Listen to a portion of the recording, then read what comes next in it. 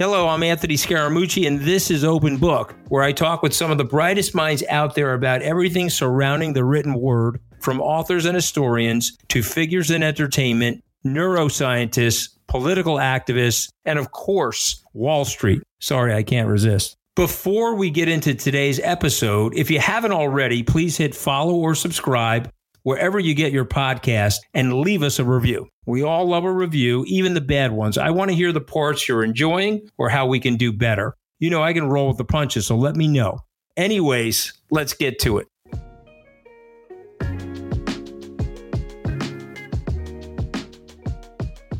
One of the most crucial figures in American history is Dr. Martin Luther King Jr. Dr. King's life is well documented in our textbooks, but my guest today, Jonathan Eig, shows a wholly different side to him in his new book, King, A Life. It's a brilliant piece of work and one that will become essential reading for all of us in years to come.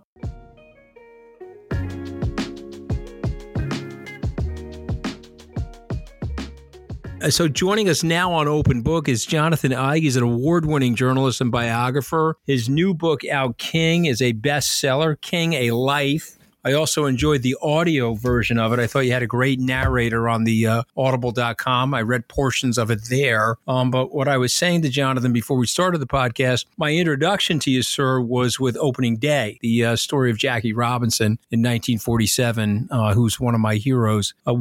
Before we get into King, was 42 based on that book? No, it was not. The movie. They followed a lot of the same pattern as my book. I suspect they read it, but it was not based on my book.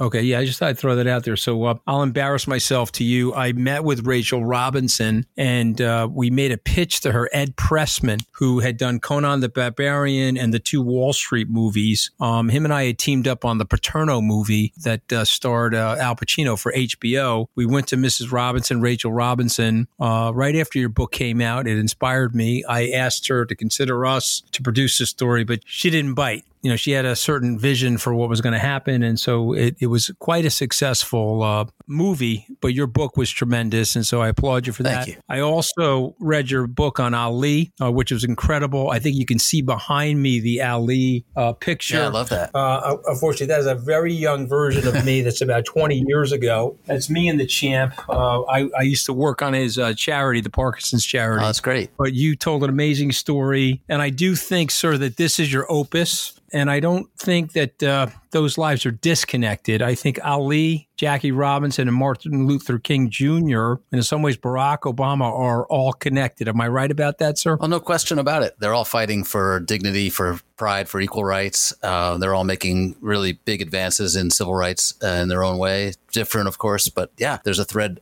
Certainly there's a direct line between all four of those. Well, your book was phenomenal. I want to start with why you call Dr. King a founding father. I thought that was a very interesting take, and I agree with you. And you say that the moment he became one was the 5th of December, 1955. Tell us why. Well, I think, first of all, the Constitution is a living document. And the founding fathers include those who began the country, who got us started, but it's also those who help fulfill the words of that declaration, which were empty for many people at the time. They did not include Black Americans, who were counted as only 3/5 of a person. So on December 5th, 1955, Martin Luther King, at only 26 years old, stood in front of a crowd of thousands at a church in Montgomery, Alabama, and said that it was time for Black people to show that the American democracy could be fulfilled, the promise of American democracy could be fulfilled, that we could live up to the words in the Declaration of Independence and the Bill of Rights. We could treat everyone equally. We could guarantee life, liberty, and justice for all, and that Black people were going to have to show Americans the way to make that happen. And that's the moment when I think he really found his voice and his vision. So, it's interesting. He's born Mike King, or Little Mike. This is stuff about him, frankly, I did not know. And he didn't choose to be called Martin Luther King Jr. So tell us a little bit about this origination story. By the way, you did a beautiful job in your book about Ali, too, about how he got started in boxing. But tell us about this origination story with Dr. King. Yeah, both men, Ali and King, had different names at birth. Ali was Cassius Marcellus Clay Jr. And, choosing a name is part of choosing an identity, right? Immigrants do it all the time. They change their names. But in the case of Martin Luther King Jr., he was born Mike King. His father was Mike King also. No middle name for either of them when they were born. But Martin Luther King Sr. discovered the German theologian and protester on a trip to Europe, actually, in the late 30s. And when he came back, he decided to start calling himself, first he started calling himself M.L. King, and then he added Martin L. King, and then eventually Martin Luther. And he informed his son one day, guess what, little Mike, you've got a new name too. So Martin Luther King didn't have to embrace it, but eventually he did. And I think they liked the name because it was more dignified, but it also spoke to their values as religious men, but also as people who saw religion as a force that had a requirement to change the world, not just to change lives and change souls. So, I find that fascinating. I just want to test this on you. I think names do matter. And I think that the name and tracing it back to the Reformation, and here is a family that's trying to reform the country. Do you think the name had a big impact on his life? I think it definitely did. And everything his father did really told him that great things were expected of him. But when you assign a kid this kind of a name that is assigned to, the reform movement, and when you tell him that, it's not just enough to preach the gospel. We have a different kind of gospel. The Black social gospel is about remaking society, not just saving yourself, not just being a good person. That sets high standards for a kid. And I think to his credit, young ML embraced that. His brother didn't. His brother couldn't handle that pressure, but ML did. He stepped up. But I'm going to, again, test more theories on you, but it was a reluctant embrace, right? I mean, you're writing about his early years. The grandfather's burnt by racism. He turns to drink. Martin Luther King Sr., he leaves home early. But the young man, Martin Luther King Jr., doesn't really start out wanting to be a leader, and then something happens to him during the Montgomery bus boycott years that turn him around. Tell us what you think was the turning point for him, the epiphany, where he decides, okay, I have to do this with my life. This is my calling. I think like a lot of people, he was torn. He wanted to fight for justice, but he also had ambitions professionally. He thought he would be a great college professor or even a college president, and maybe he would preach for a while and then start teaching. So he wanted to fight Jim Crow. He wanted to fight discrimination, but he also had ambitions, professionally and personally. And it wasn't until Montgomery, as you suggested, that he felt like he had no choice but to follow this calling. And he really thought of it as a calling. He thought he heard the voice of God speaking to him one night after his home had been bombed, after members of the KKK were doing everything they could to try to get him out of business, to try to knock him out of this position of leadership. He hadn't sought, he had it thrust upon them. The people of Montgomery asked him to lead, in part because he was new in town and he hadn't made any enemies yet. So King wasn't sure this was what he wanted. At first, he said no when they asked him if he would lead the Montgomery Improvement Association. But he felt, especially after he heard God speaking to him in his kitchen one night after he couldn't sleep, and God said, "This is what you've been chosen to do," and he followed that and really believed that this was a holy calling.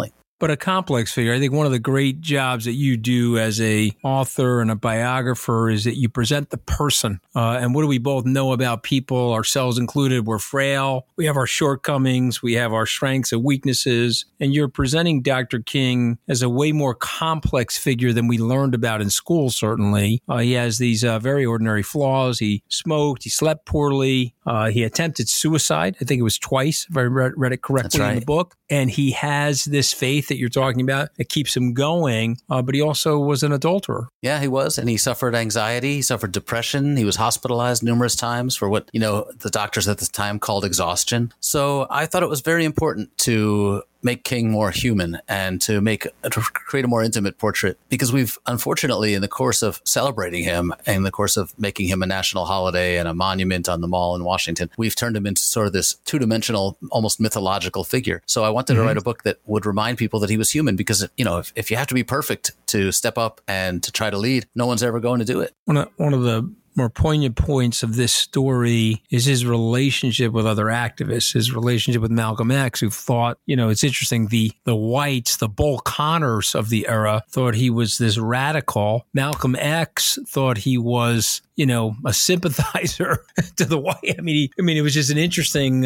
situation that Dr. King found himself in. He's trying to strike this balance. He knows he can't get the reform done without gravitating many members of the white population, frankly, politically to his movement. But if he's overly radical, he's going to turn them off. I mean, how did he manage all of that? It was incredibly stressful, you can imagine. And it's true for so many leaders in any walk of life, but certainly in politics or in a grassroots movement. As you become more successful and more powerful, as your following grows, it's hard to please everybody, right? You can't be radical enough for some people, and you can't be conservative enough for others. Everybody's taking shots at you. So King is getting attacked from the left and the right all the time. And yet he's trying to, he recognizes that staying somewhat in the middle gives him his power. He can reach the most people. He also has access to the levers of power. He can talk to the president. He can talk to members of Congress. He can fight for legislation in a way that Malcolm X cannot. Malcolm X has really very limited impact on public policy, on legislation. So King has to, walk this middle ground. And frankly, he takes it personally. He doesn't like being attacked, but he's willing to listen, and he doesn't ever really respond angrily when Malcolm X or Stokely Carmichael comes after it. No, it's phenomenal. He's showing all this restraint, yet inside he's tumultuous. He's got all this anxiety as a result of this. He's trying to make sure he's striking the right balance to advance the movement. I mean, you have such vivid detail in the book. I can still remember the serving of the ham sandwiches by President Kennedy when King shows up at the White House. Tell us about the relationship with Jack and Bobby Kennedy and Dr. King. It's a really complicated relationship. King was deeply frustrated with the Kennedys, and that was even before he knew that RFK had authorized wiretaps on his phones. He was disappointed that the Kennedys weren't moving fast enough to do anything on civil rights, that Kennedy owed his election to black voters. And yet he was waffling when it came to introducing civil rights legislation because he was afraid of losing white votes in the South. So King felt like he had to constantly keep the pressure on Kennedy. And if it hadn't been for the protests in Birmingham and the police dogs and Bull Connor and his water cannons, it's possible that Kennedy never would have acted. In fact, Kennedy made a joke that day when King showed up at the White House after his speech at the March on Washington. Kennedy said, "Well, don't forget, you owe all of this to Bull Connor." Like, someone else might have, responded angrily to that. Like, no, we've been suffering for hundreds of years, Mr. President. We fought for this. Bull Connor didn't do us any favors, but that's what King was up against. It's fascinating. And of course, there's the famous call from candidate Senator John Kennedy to Dr. Martin Luther King Jr. in the jail during the campaign. I just want to ask you this as a historian and a biographer. This is a general observation. When a political figure is jailed, in some ways, it makes them more powerful, right? We have examples, Dr. King, Nelson Mandela. We have bad examples, of course. That would be Vladimir Lenin, Adolf Hitler, jailed in the 1920s after the Munich beer putsch. What do you think it is about jail and political figures that exacerbates their power, or at least for their supporters, they become more ardent? Well, it shows their willingness to suffer, clearly. And King was really clear about it. Every time he was jailed, he would send messages out saying, "We have to take advantage of this time. Everybody pays attention when I'm in jail. They may not pay attention to me once I get out." And that's why his letter from the Birmingham jail was so effective, because he's clearly suffering for what he believes in. He's proving it. And I should point out, for a black man in the South to allow himself to be jailed, it's a different story than, a white man might experience. He really had to fear for his life every time he was put behind bars, because people could, and did routinely kill black prisoners, without worrying about oversight, without worrying about anybody catching them. So King, was legitimately scared every time he had to get into the back of a police wagon or spend a night in solitary. It's truly an amazing story. Years ago, I read Taylor Branch's works on the civil rights movement. I was coming out of college, or I think law school at the time. This is like the late 80s.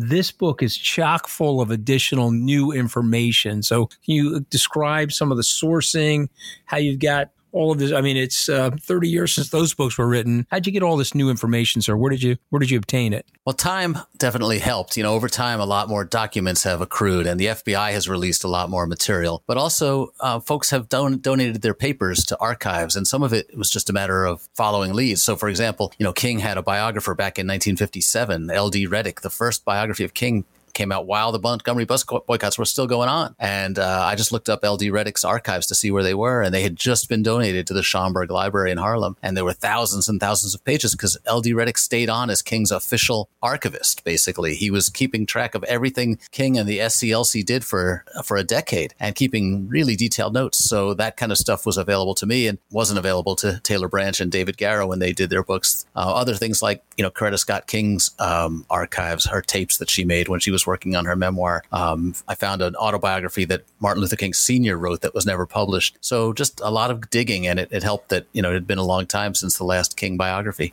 Yeah, no, it's great. I mean, you have great insight into what actually happened opposed to the hagiographic version of what happened. When I finished reading the book, I was taking some notes to myself about some of the issues of our time. I'd like you to respond to some of the issues of our time. How do you think Dr. King would have felt about wokeness and the whole cancel culture and the wokeness position that we're facing today? King said over and over again that we needed to stay awake to change. So if that's how you define wokeness to me is a term that's been loaded and politicized. At its origins, staying awake is a good thing, and staying alert to change is a good thing. So I think King would like, I hate to ever predict what King would say, because unfortunately he left us a long time ago, and it's hard to know how he would respond to some of these, attempts to misuse his language. But I think what he was saying was that we need to be open-minded, and we needed to stay alert to change, and we need to challenge ourselves to think differently and not get stuck in old orthodoxies. Okay, so that's a really interesting thing, because King is used often by the left and the right. They invoke Dr. King's words.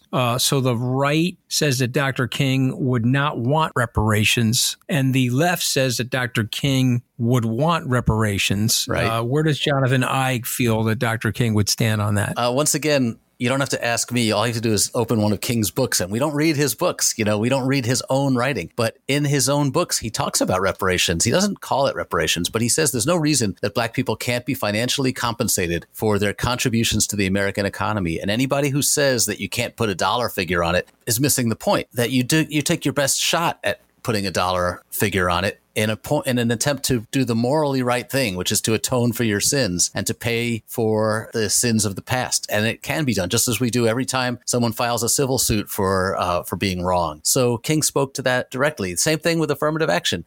People like to say that King would be opposed to affirmative action because he said we should be judged by the content of our character, not by the color of our skin. But in fact, he celebrated the kind of affirmative action he saw taking place in India to try to erase the caste systems there. So unfortunately, there's a quote that everybody can find ways to use King for whatever their purposes are. I mean, you enlightened me on that. I mean, it's very clear from your book that Dr. King was for reparations. I've tried to enlighten some of my conservative friends on that, and I've cited your book now. I want to switch gears a little bit and talk about the women in Dr. King's life. Dorothy Cotton, obviously Coretta Scott King. I mean, he was surrounded by strong figures. Most of these people were women, frankly. I mean, yes, there was Ralph Abernathy, of course, but tell us about this relationship with women, because at one side, he has enormous respect. In many ways, they're mentoring and guiding him. And there's another side of him where he's womanizing, right? So there's a little bit of a dichotomy there, right? Tell us about that. There is a dichotomy. King clearly falls in love with Coretta Scott King because she's brilliant, because she's a committed activist. When they meet, she has more experience as an activist than he does. And I think that's really what attracts him in the first place. There's where the mentoring comes in, Absolutely. Yep, 100%. And she's telling him what books he should be reading. And she's pushing him to get more involved on issues beyond race all throughout their marriage, really. And the same thing with Dorothy Cotton, who becomes his lifelong, well, not lifelong, but, a long time lover and confidant. And again, she's not just a beautiful, intelligent woman. She's an activist. She's working for the SCLC, is probably the highest ranking woman in the organization. So King is not perfect. He's flawed. He's not faithful to his wife.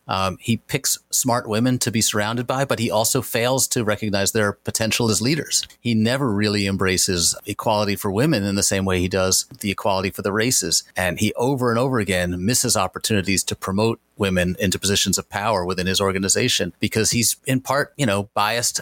He's got this blind spot. Some of it is cultural. Some of it is a product of the times in which he's raised. But it doesn't always excuse it. He was not perfect. Save big on brunch for mom, all in the Kroger app.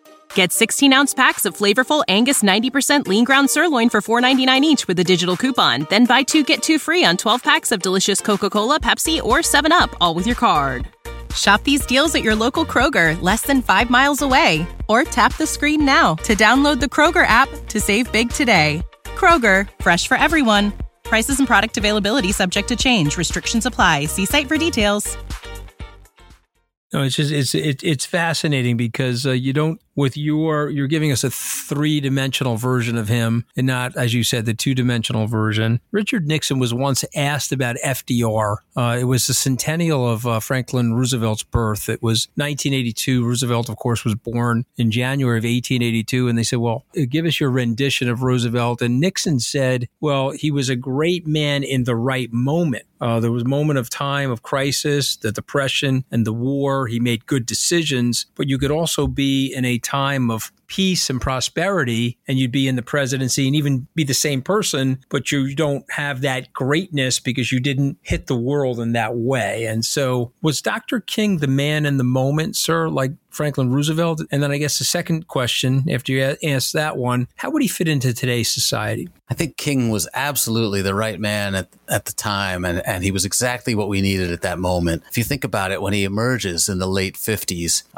religious figures in particular have enormous respect in this country. So a lot of white people in the North hear this beautifully brilliant orator coming out of the South, talking about racial discrimination, talking about segregation. He's been educated in the finest schools in the Northeast, and he's able to speak to the whole nation because he brings the morality of his religion combined with the patriotism of the Constitution. He's not asking his followers to fight to break down the American society. He's asking the American society to welcome this group that wants to join. So it's this very positive, patriotic message that comes along at just the right time in the late 50s and into the early 60s. You know, had he come along in the late 60s, by the time things are getting wilder and Black Power movement, the Black Panthers are making so much noise, it's not clear King would have attracted as big a following. So who knows? Had he lived longer and run for office in the 70s when we started electing a lot of Black figures in particular to municipal offices, would King have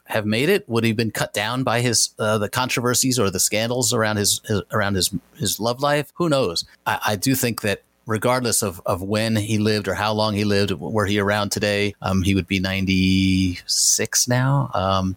He would be, I like to think he would have the same moral clarity, that he would continue to fight for the things he believed in, which were, rooted in his religious beliefs. What do you think we are now? Are we a less racist nation? Are we the same nation? Have we hidden our racism? Or have we made things really better? It's hard for me to say. I'm a white man who has not been exposed to this kind of racism that is still endemic and systemic in this country. But I do think we've made enormous progress, and we still have enormous problems.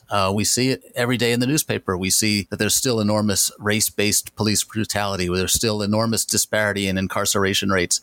There's still this anger, this hostility around things like affirmative action. So we still have a lot of problems. And King called out most of these in his lifetime. And he began to feel like in his last days that his dream of equality and justice and brotherhood was turning into a nightmare. He felt like we were blowing our opportunity. Before I end these podcasts, I come up with 5 words or 5 people, and then I ask the author to just you can either give me a 1 sentence, a 1 word, or a paragraph, and I'm going to read you these names. I want to get your reaction to these names. Okay, you ready? Okay. I want to start with Jackie Robinson. One of America's great heroes, and someone I deeply admire, and someone who changed not just baseball, but the whole country. And does Dr. King's life happen without Jackie? I don't think it does. I think Robinson had to prove to a lot of white Americans in particular that Black people could compete on equal footing if we just gave them that chance. And it was King who said, before there were sit-ins, before there were lunch counter protests, Jackie Robinson was paving the way. Yeah, well, I mean, one of the things I learned from your book, Opening Day, in the Robinson story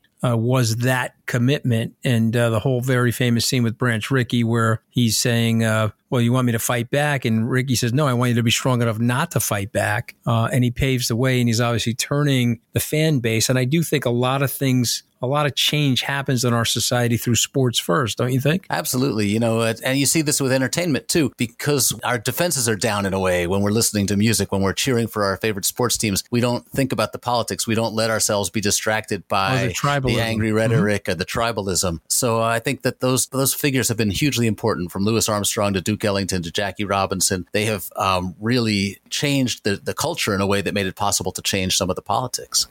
Al Capone. The only bad guy I've written about. My books have been mostly about good guys, but I loved Capone in a way because he was a rebel. He was challenging a law that he thought was unjust. He was also doing it to make money, which is, pretty American concept. So I think Capone in some ways is a classic American dream story of his own, just, maybe with a little bit more bloodshed. Hey, listen, it's a wicked story of American capitalism based on an outsider who couldn't get into the club. And so, no, I'm not saying you or I have any sympathy for Capone, but I thought your book was brilliant in terms of at least exposing you to that thought and that alternative theory. Yeah, he was an immigrant kid like my grandparents, who happened to get in the wrong line of work. Mm-hmm. Another one of your great books, Lou Gehrig. Gehrig is this soft-spoken guy. He's the only Yankee, by the way, who even Red Sox fans admire.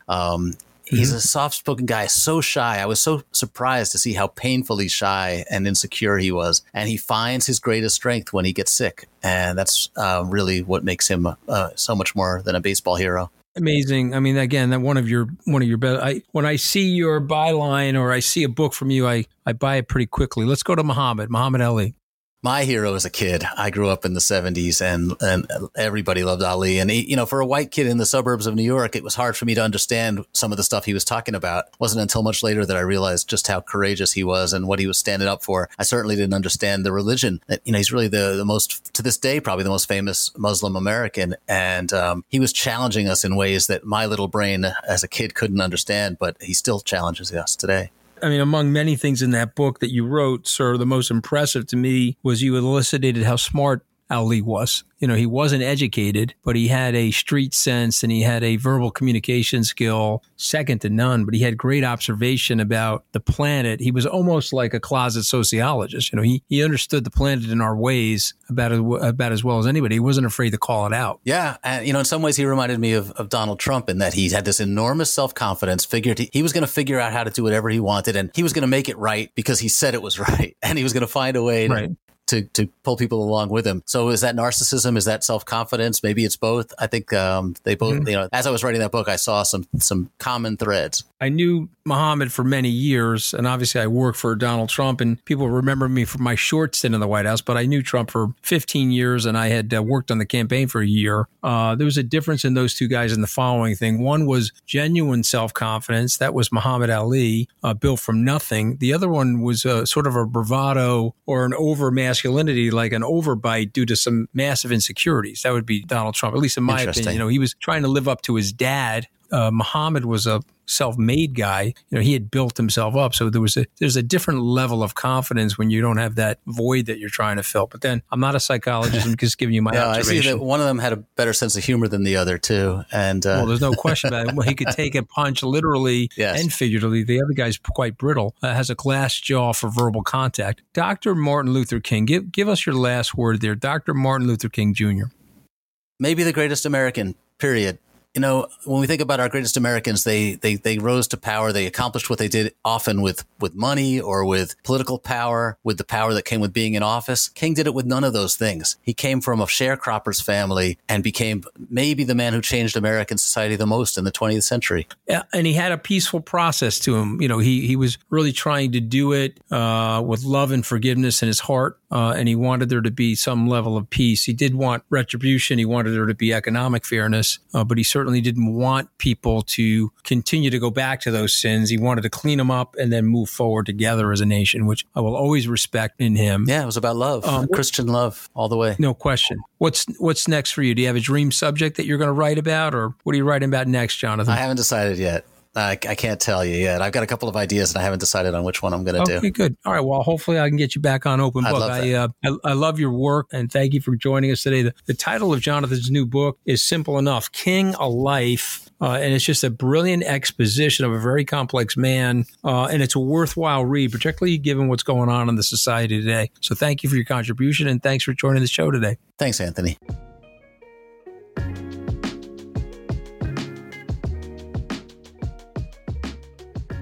closing thoughts about Jonathan Eicke's book on Dr. King. He made him so human. So when we think of these national figures that have holidays named after them or they have monuments in their honor, we sometimes put them up in effigy and their heroism becomes godlike. But here is Jonathan Eicke presenting Dr. King with his entire soul, whatever his strengths and weaknesses were, the beauty of his personality, but also the indiscretions and sometimes the mistakes that he made as a human being. But here was a man that was clear-cut in understanding his love for other people and wanting to bring the country together and wanting to end things like desegregation in the society and ending things like racism. So, of course, we have a long way to go, but without Dr. King, we wouldn't be where we are today. And I do think that this book not only allows us to see Dr. King in a different light, but also if you just think about the way the world works, how difficult it is for a leader like Dr. King to get done the things that he did. So he's a heroic person, flawed, of course, like all of us, but very human. And I just applaud Jonathan Eicke. The book is called King, A Life. I encourage you to get out and read it.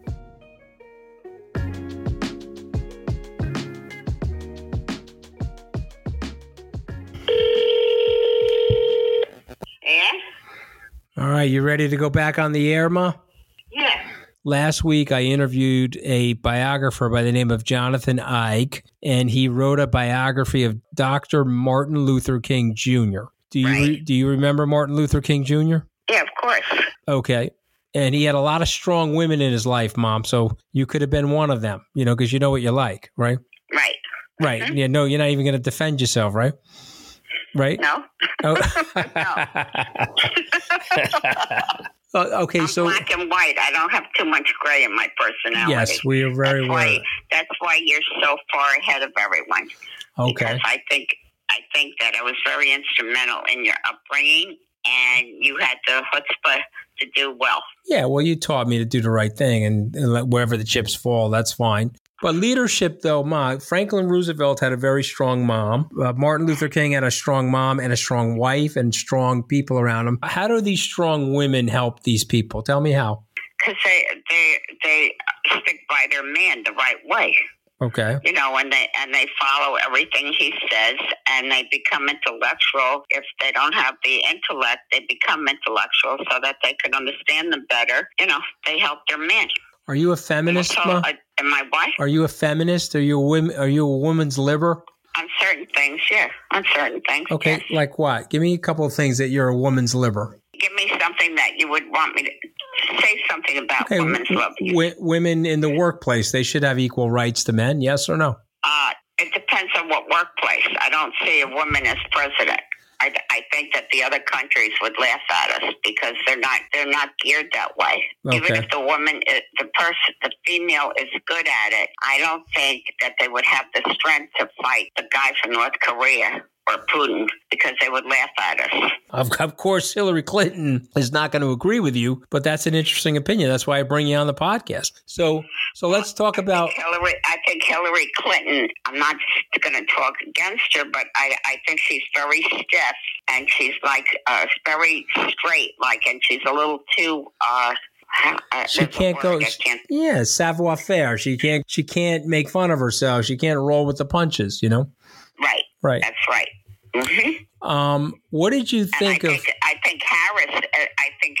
What the hell does she do? She laughs at everything, and she looks like a jerk because she's always laughing when there's something being said. And I don't think that's right. It shows weakness to me. You don't laugh at everything. She should have been fired long ago. But we're now in a country where you can't fire her because she's a black woman, and so if you say she's not good at her job, well, you're a racist. It's just nonsense. There are. Condi Rice was great at her job. She's a black woman. I mean, it's not about black or white or female. It's about honesty about somebody's ability to do a job. But you just said that Condi Rice was excellent. Condi Rice, And this woman laughs at things, and I think she shows a sign of weakness. You don't laugh at stuff. We agree. We agree on that. Let me ask you a question. Do you remember Martin Luther King Jr.? Yes, of course. He's the one that did the march. Yes, of course. And what do you remember when he died? He died on April 4th, 1968. He was assassinated. Do you remember or not really? Do you remember or not really? Yeah, I I do remember. Where were you? I lived in this house in 1957. I lived in Louisiana, and can I describe what I feel? Yeah, go ahead. I feel the African Americans were mistreated so severely down south that I was very young, and I didn't get it. They had to go through the swamp where the snakes were so that they could get back and forth to the town. I thought that was terrible. Do I think that they should be mistreated? Absolutely not. Yeah, it was unfair. There's no question about that. What about Muhammad Ali, Ma? You remember the boxer? I liked him. He had Parkinson's. My father had Parkinson's, and I have empathy for people with Parkinson's. Yeah, I've raised money for that Parkinson's Research Foundation with him back in 2005. I liked him a lot. All right, let's leave it there, Ma. Thank you for joining Open Book. All right, I love you, Ma. Baby. All right. Love you. All right, bye. I am Anthony Scaramucci, and that was Open Book. Thank you for listening. If you like what you hear, tell your friends and make sure you hit follow or subscribe wherever you listen to your podcast. While you're there, please leave us a rating or review. If you want to connect with me or chat more about the discussions, it's at Scaramucci on Twitter or Instagram. You can also text me at +1 917 909 2996. I'd love to hear from you. I'll see you back here next week.